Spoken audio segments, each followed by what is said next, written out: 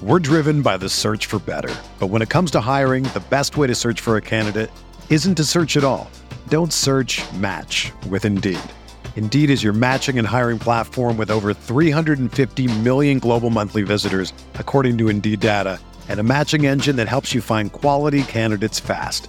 Ditch the busy work. Use Indeed for scheduling, screening, and messaging so you can connect with candidates faster. Leveraging over 140 million qualifications and preferences every day, Indeed's matching engine is constantly learning from your preferences, so the more you use Indeed, the better it gets. Join more than 3.5 million businesses worldwide that use Indeed to hire great talent fast. And listeners of this show will get a $75 sponsored job credit to get your jobs more visibility at Indeed.com/Blue Wire.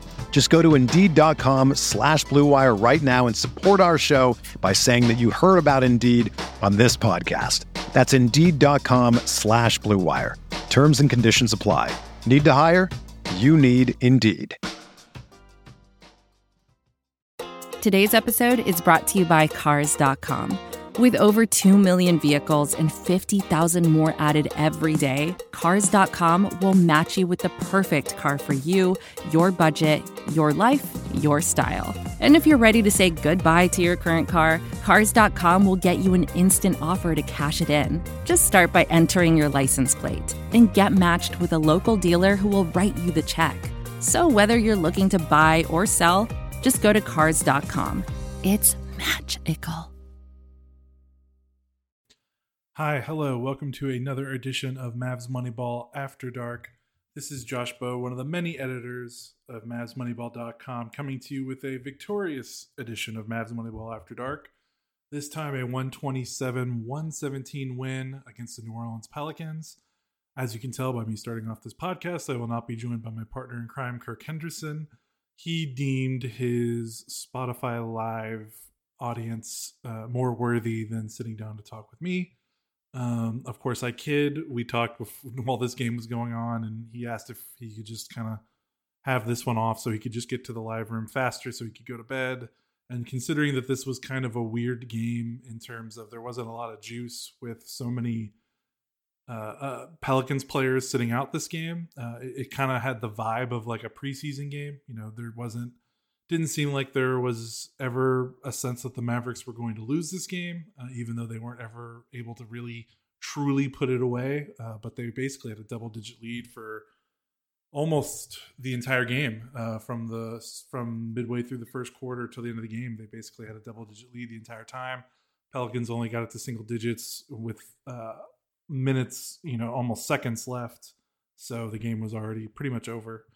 So good win for the Mavericks, although just kind of a curious game again. Like I said, the Mavericks started this game with a 34-15 first quarter, and I honestly was not sure if the Pelicans were going to score 80 points. Little did I know, of course, they scored well past that, but it was truly an anemic first quarter for the Pelicans. The Mavericks defense was engaged, but New Orleans was missing Zion Williamson, Brandon Ingram, CJ McCollum, and Larry Nance Jr. And those first three guys, Zion, Ingram, CJ, those are the Pelicans' three best players. And not only their three best players, they're three best offensive players. The Pelicans' starting lineup was Herb Jones, Najee Marshall, Jonas Valanciunas, Jose Alvarado, and Trey Murphy III. And no discredit to any of those guys, but they were truly missing a lot of offensive juice. And I was watching them during the game. They're missing so many bad shots and missing a bunch of threes that I was wondering how they were going to score. And of course, they somehow did find a way to score. They actually outscored the Mavericks 102-93 after the first quarter. So really, if it wasn't for the Mavericks' outstanding effort to start the game, they would have suffered a really embarrassing loss because there's no way else to put it. A Pelicans team missing Zion, missing Ingram, missing CJ, losing this game would have been an horrible, horrible, no good loss. So good on the Mavericks for taking care of business. Kind of following the trend of Mavericks wins lately without Dorian Finney-Smith, without Josh Green, without Maxi Kleber. The Mavericks won this game on offense. Dallas shot 57% from the floor, 45% from three. They were 13 of 29 from three. The New Orleans Pelicans were 5 of 29 from three, 17%. That's the game. That's the game. New Orleans was so great in the paint. If they would have made 25% of their threes, they would have won this game. And that's still not like a great number. So again, Mavericks just kind of winning by outscoring teams. The Pelicans scored 31 points in the second quarter, 35 points in the third, 36 points in the fourth. So the Dallas defense really let off the gas after the first quarter, which was kind of disappointing because they really did start the game off pretty well. Luka Doncic kind of started the game off slowly in terms of scoring, but he had a pretty good passing night. He ended up finishing with another 30-point triple-double, 34 points, 10 rebounds, 10 assists. And I think what the Mavericks did really well in the first quarter and really to really jump on this Pelicans team was they played at their pace. The only way the Pelicans were going to win this game, missing all their best players, was if they turned this into an up-and-down track meet that the Mavericks don't want to play in. You know, despite missing all those players, New Orleans still had a lot of really good defenders on the floor, still had a lot of athletes, you know, Jones, Marshall, even Alvarado had his size, Murphy, you know, off the bench is Jackson Hayes, and Dyson Daniels, their first round pick off the bench. Like, they have a lot of talented athletes. So despite the fact that they might not have had a true offensive fulcrum, although Jonas Valanciunas was basically that, he was great, 25 points on 13 shots.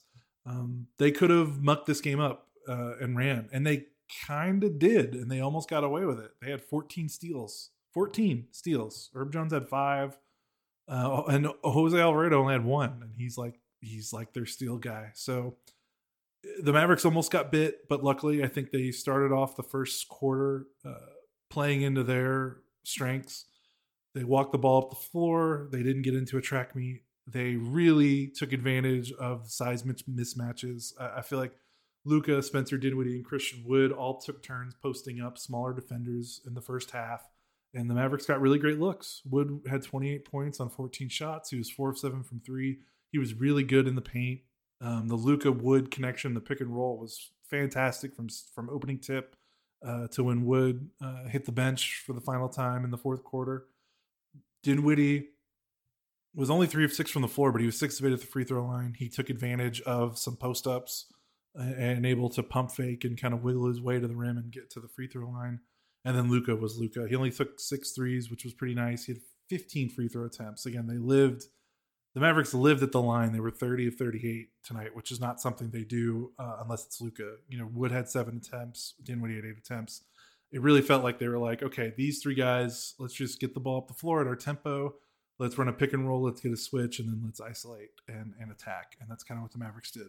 Outside of that, and outside of some simple pick and roll, there wasn't too much fancy offensive possessions by the Mavericks because they really didn't need it. And credit to the Mavericks for playing so well offensively because, like I said, despite the fact that the Pelicans were missing so many players, they still had plenty of capable defenders on the floor. So this was a really good, crisp offensive night for the Mavericks coming off that disappointing game against the Celtics. Again, defensively, the Mavericks were just a train wreck after the first quarter. They could not stop Valanciunas in the paint, and that's kind of understandable. They tried to start big with Powell and Wood, and that still didn't really help matters too much.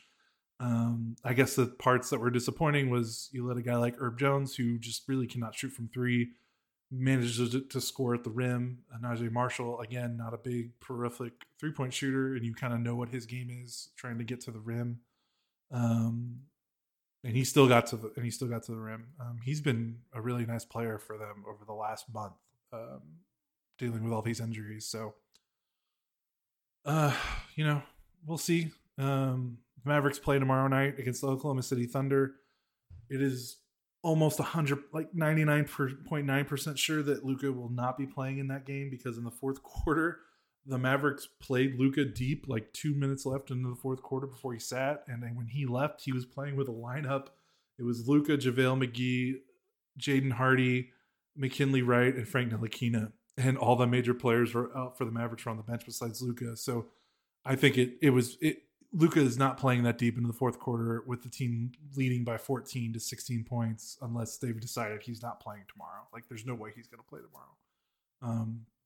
You don't let Luka play 39 minutes in a game like this if he's playing tomorrow night. If he does play tomorrow night, that's almost franchise malpractice. So, I mean, he's been giving some post-game quotes that indicate that he's probably not going to play. And again, the coaching staff does not let him stay on the floor that long in the fourth unless they've already determined that he's not going to play tomorrow night. And they made sure, thankfully, to get everyone else's minutes down. Wood did not play 30 minutes. Hardaway and Dinwiddie were just over 30. Powell was 15. Bullock was 26, and then everyone else was 15 or less. So they did a pretty good job at managing minutes. The big story of this game, really, like that's notable, because again, like I said, this felt like a preseason game. Like with the Pelicans missing so many players, if the Mavericks didn't win this game by double digits, it would have been really embarrassing at that point. I mean, the fact that they only won by 10 is a little, you kind of tug your collar a little bit because of the lineup the Pelicans were throwing out there. Although credit to the Pelicans, they play really hard. Willie Green's a great coach. I really like their roster. So the other big story was Jaden Hardy getting really his first big rotation minutes ever. He has basically been mop up duty besides that game, that blowout loss against Chicago where Luka didn't play and it was a scheduled loss. He's basically only played small blowout garbage time minutes. He played 21 minutes tonight, second most outside of that Chicago game.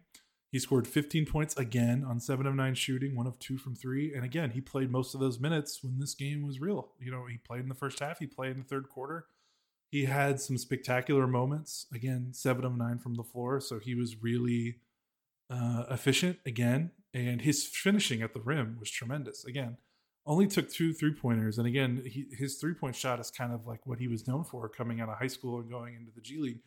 And his finishing at the rim was something that looked like needed a major improvement. And Hardy was just blowing by like really good defenders like Herb Jones and contorting himself and twisting himself and finishing at the rim confidently. And that was awesome to see. And we're now 2 straight games where Hardy has put up some substantial numbers. And I know that the Boston numbers came in garbage time, but the Celtics were playing their guys for most of that fourth quarter. I think they were trying to prove a point after the Celtics had a really embarrassing loss to the Thunder on Tuesday. So they kind of wanted to keep their guys on the floor and guarantee a big win.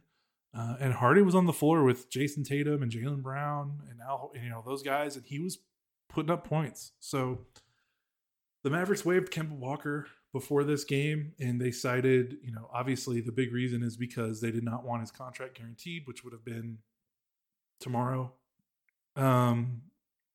Or maybe today, I can't remember exactly what it was. But his contract was about to be guaranteed. They didn't want it to be guaranteed. And another part was they liked what they saw from Hardy in these last two in that Celtics game. And I think they wanted to give him more burn. And I don't know how much minutes he's going to get when Dorian comes back, when Josh Green comes back, which might come on this upcoming 5-game road trip. But he's making a case to play. It's kind of a shame that he's more of a pure scorer, not a pure point, because I think that's why McKinley Wright is still coming off the bench before him.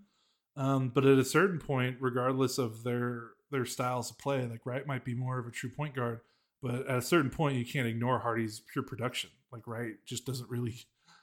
Wright plays well for what they're expecting of him, but I mean, he's scored 8 points in his last 4 games.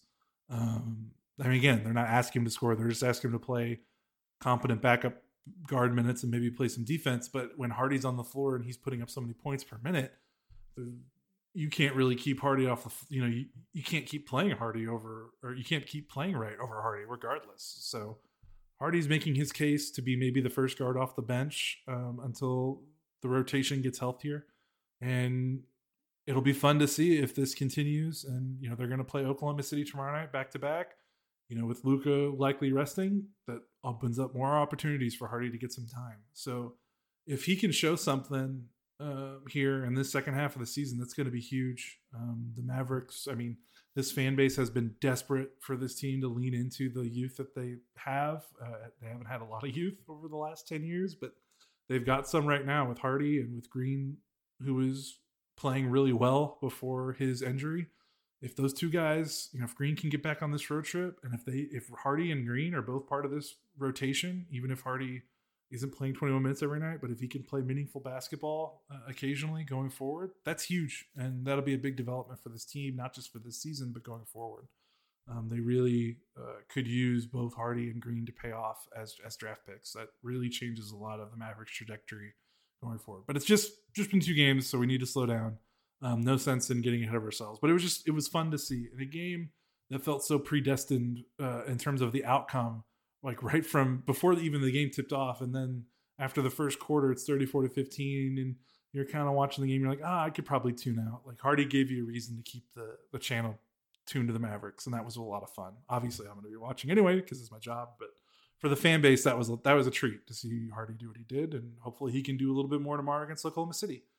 So let's get out of here. I don't need to talk that much longer. Again, not much to take away tactically, other than props to the Mavericks for coming out strong in the first quarter, establishing their tempo and pace, using the switch isolation game to their advantage, posting up Luka and Wood, and taking advantage of the Pelicans' kind of smaller lineup. The Pelicans didn't play,